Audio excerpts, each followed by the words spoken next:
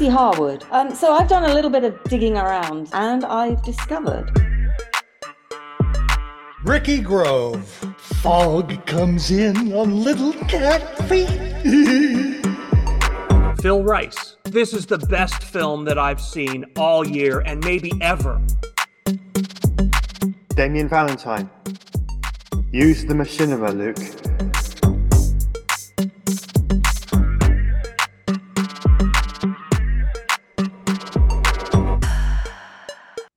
Hello and welcome to And Now for Something Completely Machinima, the podcast about machinima, virtual production, and related technologies. I'm here with my co-hosts. My name is Phil Rice. I'm here with my co-hosts Tracy Harwood, Ricky Hello. Grove, and Damien Valentine. Hello. Good to be with you guys again. Yep. So this week we're gonna kick off with a pick of mine, and I don't know if this would have caught my eye if it weren't for Ricky's let's call it obsession with Elden Ring. Yeah. He's been captivated by it for I want to say a year now. Over a year. And over a year. Very engrossing game, and we haven't seen a whole lot of what we would call machinima from that game. A lot of gameplay recordings, a lot of let's plays for sure, but this is one that I guess technically really isn't so much machinima either. But who cares? It's called Elden Ring. Monty Python, is that what the actual title is? Let me pull it up here. Sorry. Monty Python and the Elden Ring by The Escapist. And normally we tend to we like to focus our attention on independent creators, people like us. The Escapist is not really that. They're more of a they're more of a media organization that if I'm understanding it right, the main thing that they do is video game related content of different kinds, but they've got more budget and more staff and all that behind it. So I don't know who all was involved in the actual production of this, but essentially it's a blend of some live action footage from Monty Python and the Holy Grail with Elden Ring.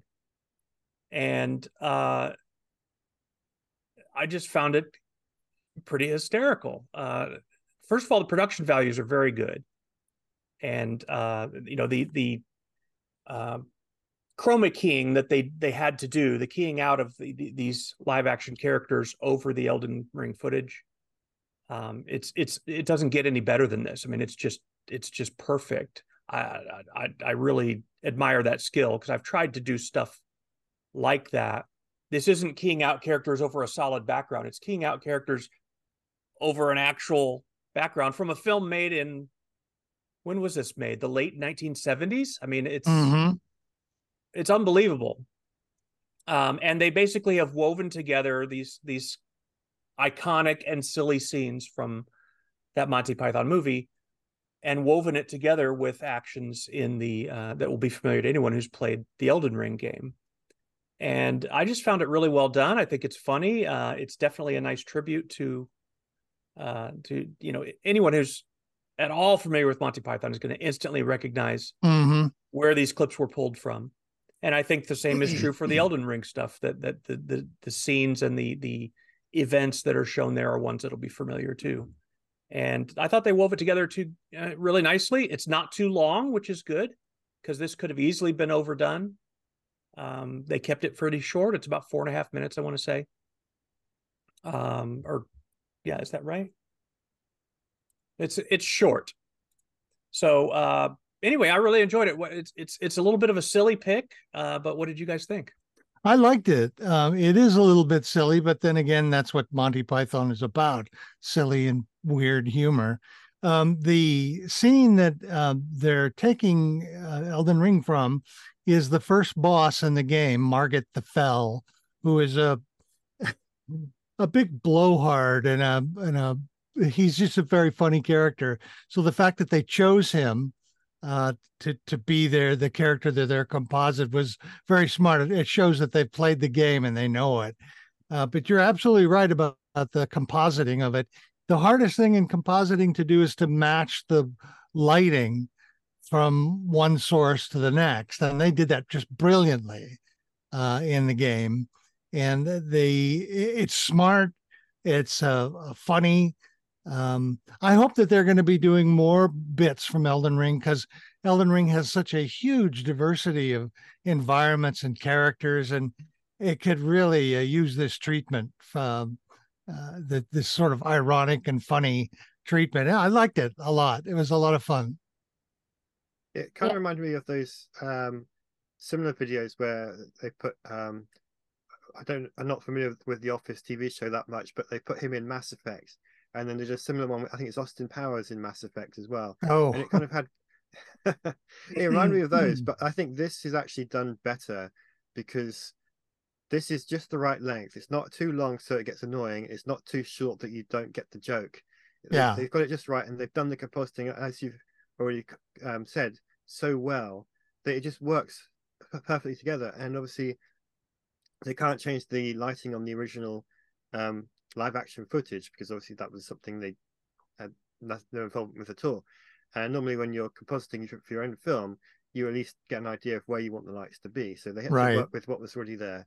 And of course late 70s video quality isn't going to be as great as you get from modern technology. So I know, right? I'd expect it would have been pretty washed out compared to the higher contrast of the game. Yeah. So, there are tweaks you can do in compositing in terms of color, and also you can change the lighting a bit by adding a light in compositing, and then changing the contrast. So there are tweaks you can do to make it, and I suspect they did a little of that in order to make it. But one of the things that just really impressed me was their matching of action, so that when the Elden Ring character boss swung to hit them, they composited them in just the right way, so it looks like that they were being attacked or responding to him. Yeah, that was absolutely. And that scene when the knight from Monty Python is running up the stairs. He's charged in and he stabs a guy here and slashes a guy there. And they got the reactions just right. I'm not sure exactly how they did that, because you don't see any sign of the player character in Elden Ring. Yes. So I'm not sure exactly how they did that. It's very clever and very clever. It gave some nice immersion, I thought. Yeah. Yeah. That's why I hope that they keep doing it, because there's so many interesting places in Elden Ring that they could have fun with. Yeah, I really enjoyed it too, and I appreciate it from the technical side of it, putting those two videos together of the game, and of course just the humor of it. It works so well on both levels, so excellent choice. Yeah, my comments are very similar actually, but actually what I will say is it's a collaboration with a guy called Eli Handel-B.Wav. Sure. And if you look at this guy's channel, Eli Handel-B's channel, this is his opus. What do you call it? This is the way he works. Magnum opus, or no? This is the way he operates, basically. Okay. His MO. Modus vivendi. Yes, his MO. Whatever. I forget the words. It's one of those days. And basically, what he does is he integrates movie characters into the video games. And from what I understand, he's primarily using After Effects, something called Mocha Pro, and Pro, and Adobe Premiere. And if you have a look on this guy's channel, he's done one which is hilarious of John Wick in Resident Evil, and another one. I need to watch that. Yeah, and another one of Borat in Resident Evil, which is also absolutely very hilarious. Good. Very good. But like you guys said, I thought that the way that he did the storytelling and selected the scenes to put them into Elden Ring was just absolutely brilliant. And because of the interaction. But I did spot on the stairs there was one bit where the character was stabbing something and there was nothing there that was being stabbed that I could see. So there was a bit of a blip. But other than that, I thought it was brilliantly well done. God knows how long it takes to do these things, because I bet it takes a while. But I don't know, when you get your compositing skills up, it's just the same process. It's just you have to adjust it for the particular scene. It isn't easy, that's for sure. But once you know what you're doing, you can go faster. Well, to that point, super ironically, I was going to share this with you guys. So anyway, I found this week a how-to on Twitter, and I know this guy won't necessarily have used AI to do this, but this is an AI process with largely, from what I understand, free tools, including Adobe's Express, through which you can remove backgrounds, images.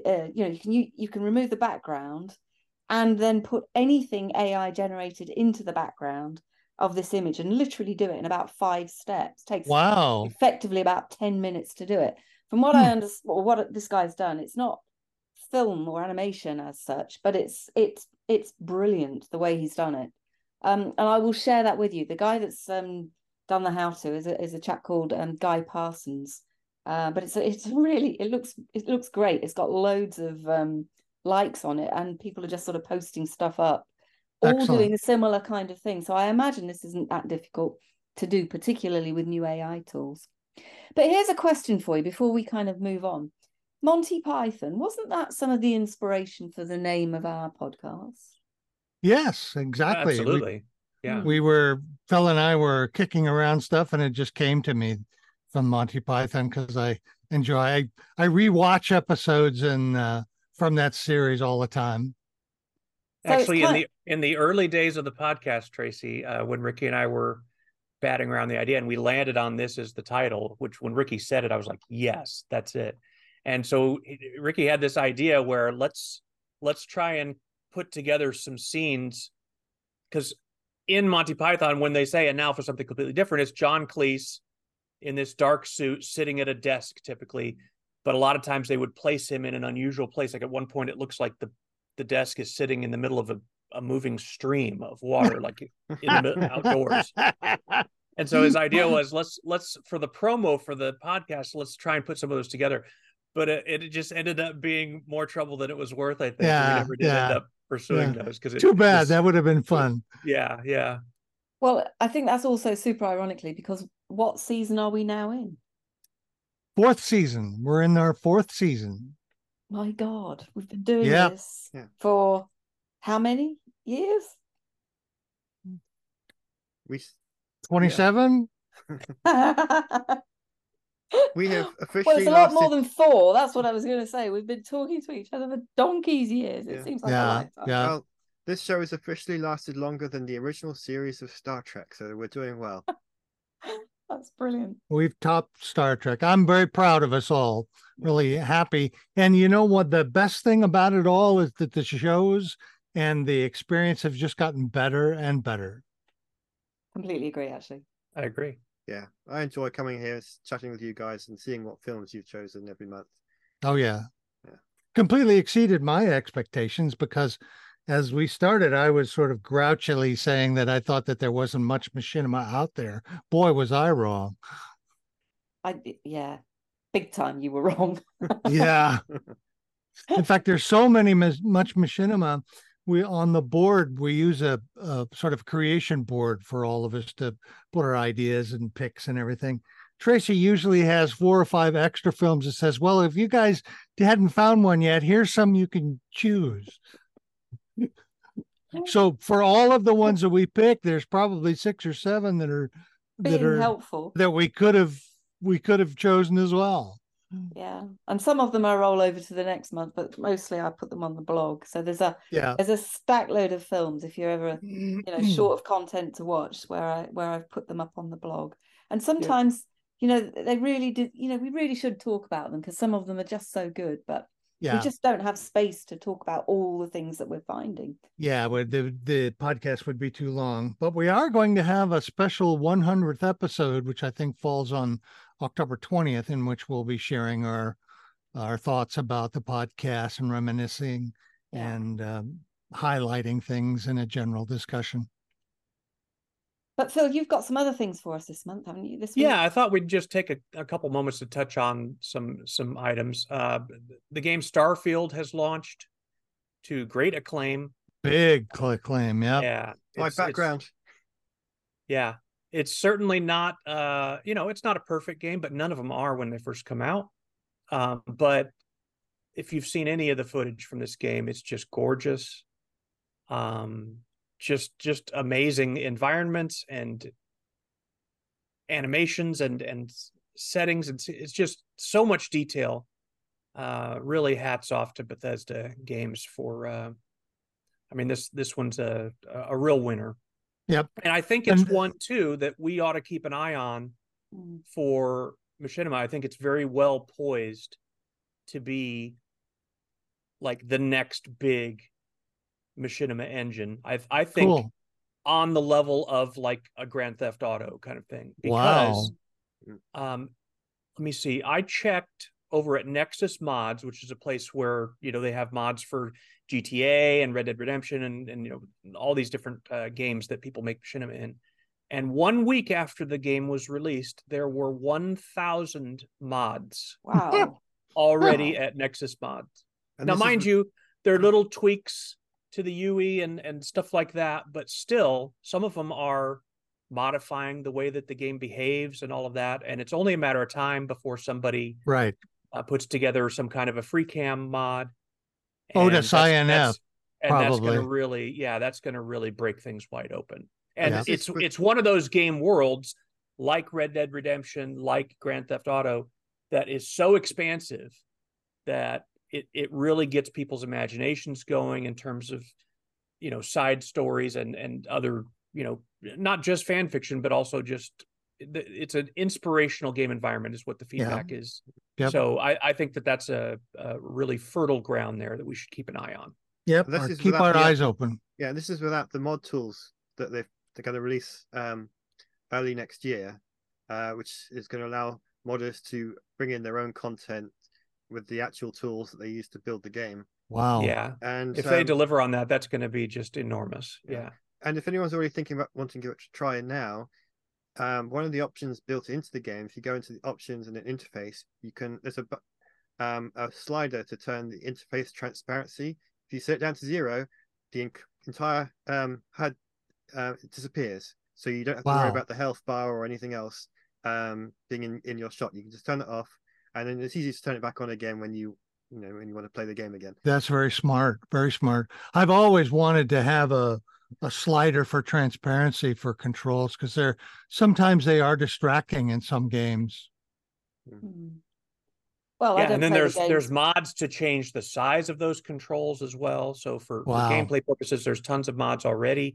And then, for Machinima, there's stuff like that's starting to creep into, some of it's built right into the game. Just somebody was thinking about those things for fantastic, nice screenshots or video capture, that kind of thing. So, I think there's going to be some neat stuff to keep an eye on there. Yeah. Go ahead. I was just going to say I've been following the release of it. So it was released 6th of September, as I understand it. 1,000 planets to explore, only 10% of which have life on it. But I tell you what impressed me, that this that gorgeous scenery, and then the motion blur bit. Did you notice all of that when they were when the ships was moving? Yeah. I thought that was stunning level of detail.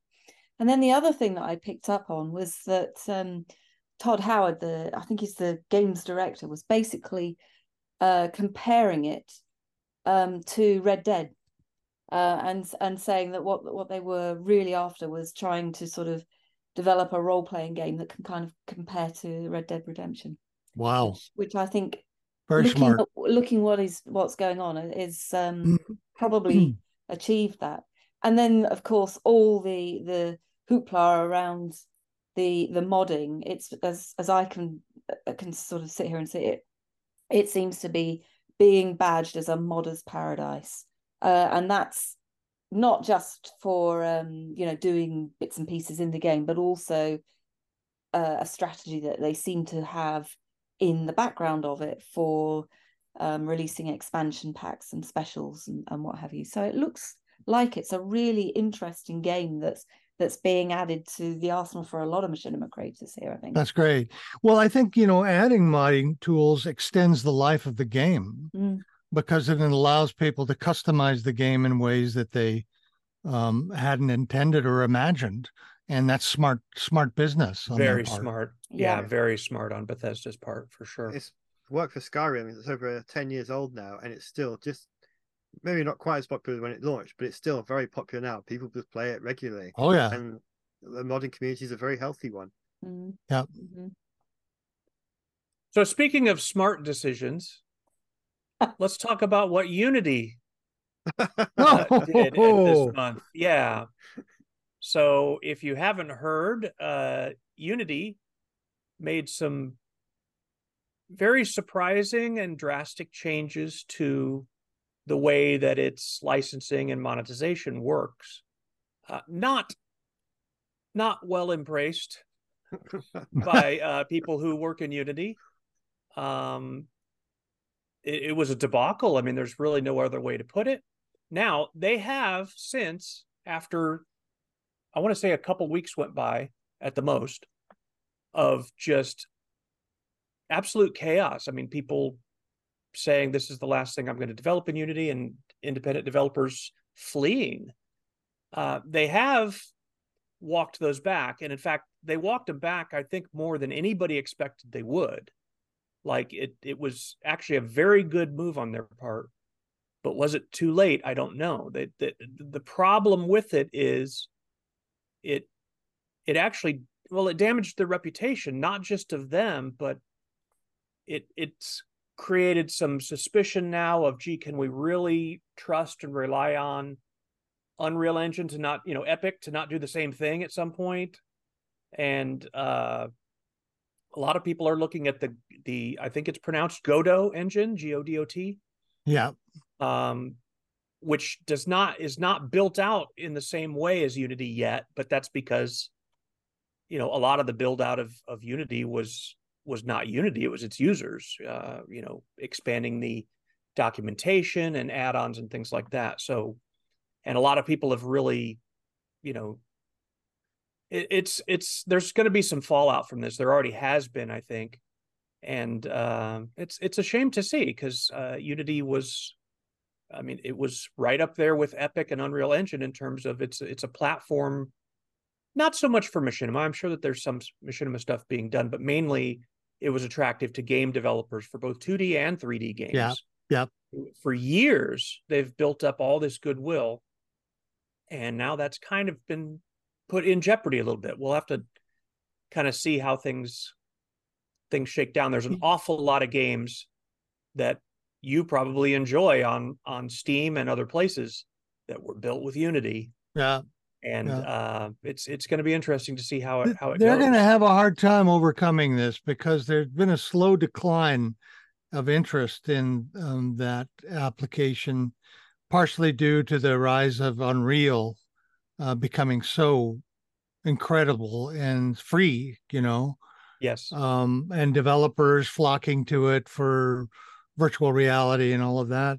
So there was a decline, and then this event happens, which hurts them very much.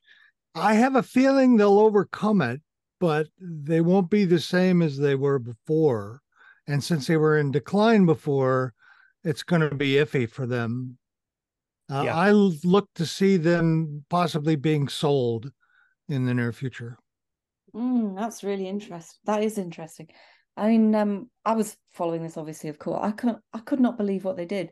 But what made me smile was on my LinkedIn feed, I saw Unreal people, quite senior people, sharing links to consultancies who were saying that they have set up teams of folks to help people convert them from Unity to Unreal. I mean, if that isn't rubbing salt into the wound, I thought, should you really be sharing that? But they were. So they were obviously making hay, so to speak, whilst the sun was shining in the other direction. But actually, I saw the Q&A video, which I put on a Milan note so you could have a look at it, with Jason Wyman was interviewing Mark Whitten, I think he's the general manager. I have to say, it's probably one of the most cringeworthy interviews I've seen for really quite a long time. Yeah. I actually wonder how long this guy's going to stay in post. But probably worse than that is the CEO's what's been going on in the background there, because apparently he sold a number of shares just a few weeks before their original announcement. Yeah. And even though, there's some obvious Man. explanations about that happened, it's got loads of tongues wagging. I didn't know that. That's terrible. No, yeah, well, you see, a lot of this sort of stuff happens in an automatic way, and they don't necessarily have any say over when shares get sold and whatnot. So it's not perhaps the story. But it's going to raise some eyebrows for sure with the SEC and whatnot. Yeah. Well, absolutely. Eyebrows, conspiracy theories, and it's that sort of behavior really that spooked the market. So that's too bad. Yeah, there's a lot of questions about whether this guy is actually a credible lead for the company. That's why I was suggesting that the company might be sold. Well, well, and because the other thing is, I don't think Unity will ever recover its position on the back of this. And one of the reasons why it will never now catch up the ground that it might have had for, closing the gap a little bit between them and Unreal is the fact that it just doesn't have a Fortnite, which basically funds a lot of what Unreal does, because it's just one of the most phenomenally successful games, and of course they've no strategy for putting anything like that in place. Right. So I definitely think they're now, they've dropped the ball big time, I think. Yeah. Well, Autodesk and Adobe are in the acquisitive mood right now. So there's a chance that if they can fit it into their family of games, or a family of assets, it might work in that way. But that's really bad. I'm really sorry to hear that, because Unity is excellent. It's always been excellent. And it's gotten better because of the user base. But if the user base starts to leave or is upset with them, they're in real trouble. Yeah. I even wonder if Apple might eye it for acquisition, simply because so much of their App Store games they were built on Unity. That's who was probably the largest user base affected by this, is developers who are selling their games on the App Store. If Unity must be having some financial strain to even have considered a move like this. I mean, although I think what it is across business in general, though, I think there's been a trend towards finding ways to boost profits. I mean, now there's my partner, my wife, was telling me that airline travel has become impossible for the general fare, because they have made it so difficult, so hard, and they literally have made it harder, so people will pay the extra to get into the express lines. Wow. Yeah. And I think that's the case with other businesses who are working out. Netflix, I think, is working on some way where if you pay extra, you get no ads or something like that. But I think there are people sitting around trying to figure out ways to make extra money in the economic climate. But I've always thought that was a bit bogus, because sometimes the economic climate is not as bad as they think it is. They're sort of buying into the mood, the general mood, and the general ideas about what's going on with the economy. Whereas 2 years down the line, you find out that they've had the biggest profits in the history of their company. Right. Yeah. Well, there's a big difference between nudge and push away, and I suspect Unity has crossed that line. Yeah, I agree. Well, listen, I have a short little bit I'd like to share with you. I wanted to upgrade my graphics card because it was starting to sputter a little bit. It would go out. And of course, when you're playing Elden Ring, you can't have that. So I did some research and I came up with the AMD 7800 XT. It's a sub 500 graphics card. It's really strong and very powerful. And I usually do due diligence on this to check to make sure everything works. It's a very large card. My computer case is very large and roomy, so I knew it would fit. So I went ahead and bought it and brought it home and started to install it, put it in with my original system that I hand built a couple of years ago, and it wouldn't work. wouldn't come on. And so I did some checking and I realized it's the battery or the power source. The power source for the AMDs is twice that of the NVIDIA GPUs, which is one of the downsides. I have a 550 watt power source in my computer and it wouldn't work with that. So I had to go get in my car, drive and get a 1000 watt power source, put that in, plugged it in, and bingo, it just went right on. But I have to say, this card is absolutely massive compared to my previous AMD card, which I had in there, which was like a 2-year-old card. It's like half the size. It is so tight, you barely have room to slip it in there. And for some reason, they put the power connectors on top of the graphics card instead of on the side, which means that the clearance that you have with the side of your case is like a quarter of an inch. So trying to work in that space was very, very difficult. But after about 3 hours of hair pulling, everything works fine and it's gorgeous. It's a great, great card. Updated drivers, beautiful, no problems whatsoever. But the lesson to be learned is to make sure you check essential things like power supply. How much does your new card draw? Because universally, any new card is going to have, is for the most part, is going to draw more power. And I didn't do that, so I had to scramble and pay an extra. So the card was like $449 and it cost me $150 for the power supply. So I ended up paying more because of the power supply. But that's just a little fun bit that I thought you guys might want to be interested in, especially you, Phil. Well, yeah, they make power supplies 750, 850, and then 1,000 as well. And so yeah, if you end up not needing quite as much as the 1,000, there's other options too. But 150 is a good price for a 1,000 watt card or power supply, Ricky. That's a good price. Yeah. I think that basically means also that you can actually play Starfield, because looking at the description, doesn't that need an AMD? It works fine on a NVIDIA card, but they've done something to, you get a little bit of a bonus if you're using an AMD card. Yeah, some game companies connect up with GPU manufacturers to offer a little bit of extra, but it's never a significant boost. Yeah, that's my experience as well. And Bethesda actually announced that they're going to add the extra support for the NVIDIA cards in an upcoming patch, because it's been so highly requested. So interesting. Yeah, there's a big user base for those RTX cards for sure. Yeah, there's already a mod that does it as well. So oh wow. I think day 2 of it, someone had figured out a mod to add the NVIDIA support.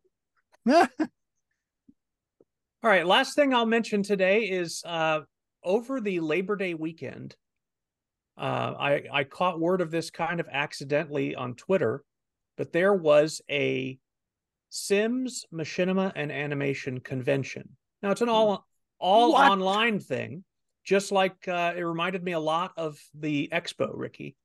It was a 3-day event.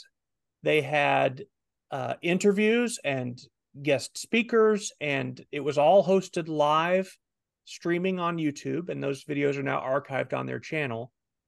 And it's all, Sims 4 creators. And I got to tell you, I was blown away by, there were probably, I want to say the peak audience looked like it was about 100 to 150 people when it was peaked out. But the variety and quality of work being done by this sizable group of filmmakers that I'd never heard of, and it was fun. It was fantastic. Now, mind you, this is a significantly younger crowd than me. These are I think late teenagers and early 20s, mostly filmmakers. And so it's the content, a lot of the content seems to be emulating shows that would appeal to that younger demographic. So, shows like, what's the one on Netflix? It's not Roswell. It's Rose something, Rosewood.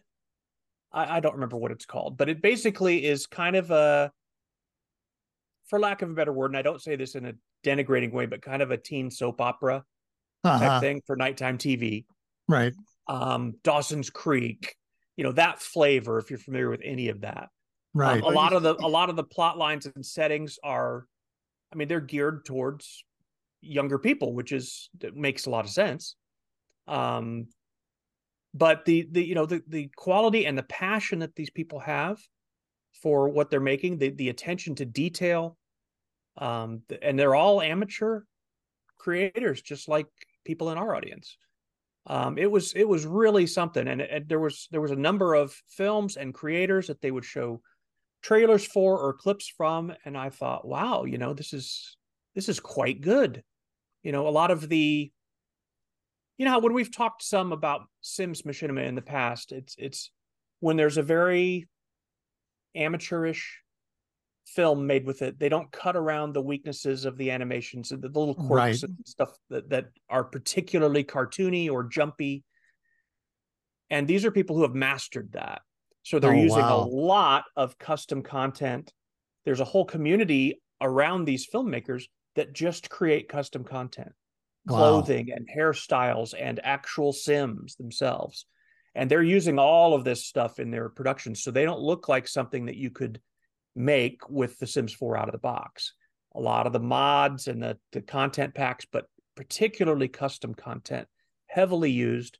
And they are quick to credit the creators of those things. There were several times during the interviews where they would mention a particular character, and then they would be sure to mention the custom content creator that was involved with that. I found that I was just massive respect for that. Really, really a neat little community that they've got, and they're very serious about what they're doing. And at the closing of the third day, I missed the first day, but I attended both the second and third day. And at the closing of the third day, they were already planning for doing it again next year. Oh, that's great. Good. So we should do special coverage that helps. Yeah. I think we should. Absolutely. We should do some coverage of that and find out more about the community, because that sounds great. Yeah. It does. And you know what? When I was looking at the link that you shared with us, Phil, this is the I think it's the second year they've done it, and it's taken months for them to put it together. I think they started promoting it in about February. So gee, that sounds familiar. Yeah. I mean, a lot of work has gone into this. I think a lot of work. Yeah. A lot of the interviews and segments were pre-produced. Yeah. Which was very smart. You remember that we came to a point in the expo where the first year we tried to do everything live, and there was just so many points of failure that when we strategized, how can we make this a little smoother? Well, let's pre-produce this and that. And so it was a mix of live and pre-produced stuff, very smart. And the fact that they've gotten to that point on only their second year is really impressive. Absolutely. So and then streaming on YouTube was a great idea. It definitely is. But the only thing I would say to them after the fact, now it's sort of up there as an archive, is to go back and put in some timestamps, so that you can kind of find what the panels are, because just trying to figure it all out, they'll know what the times are. But yeah, hopefully they're doing that. They'll go back and put in those chapter markers that are helpful in YouTube. Right. I would definitely. And frankly, another smart thing would be to extract particular interviews and post them as separate videos that are just that interview. Hopefully they're going to have time to do something like that, because that would help greatly. It's a long show. It was 3 several days. hours each day. Yeah. That's great news, Phil. Anyway, Thanks it was for a neat thing to find. Again, it was just one of those things that I don't know if I happened to be searching for Sims 4 related machinima on Twitter, and the algorithm just popped that up right in front of me from someone I didn't follow at the time and had never heard of, and caught word of it just in time. So yeah, and I'm very pleased. I was glad to be a part of that. I participated a little bit in the chat, and of course, nobody there knew that I was some old guy lurking. That probably would have creeped them out, but they were very friendly and welcoming, even though I'm not anybody that they know. So it was a neat experience, and it was nice to stumble upon a very tight knit yet not closed off community that's dedicated to the same stuff we love. So it was neat to see. So yeah, we'll make sure. I find it ironic that you are participating with chat with people who didn't know that you created probably the single most important Sims machinima ever made. Yeah, that's sweet irony, isn't it? And I did not mention that either. I felt like that's why you're so special, Phil. Make me a boomer, you know. Yeah. Hey everybody, I'm kind of important. I'm kind of a big deal. I don't know if you know. Do a Ron Burgundy on it, you know. Right, I'm right. kind of a big deal.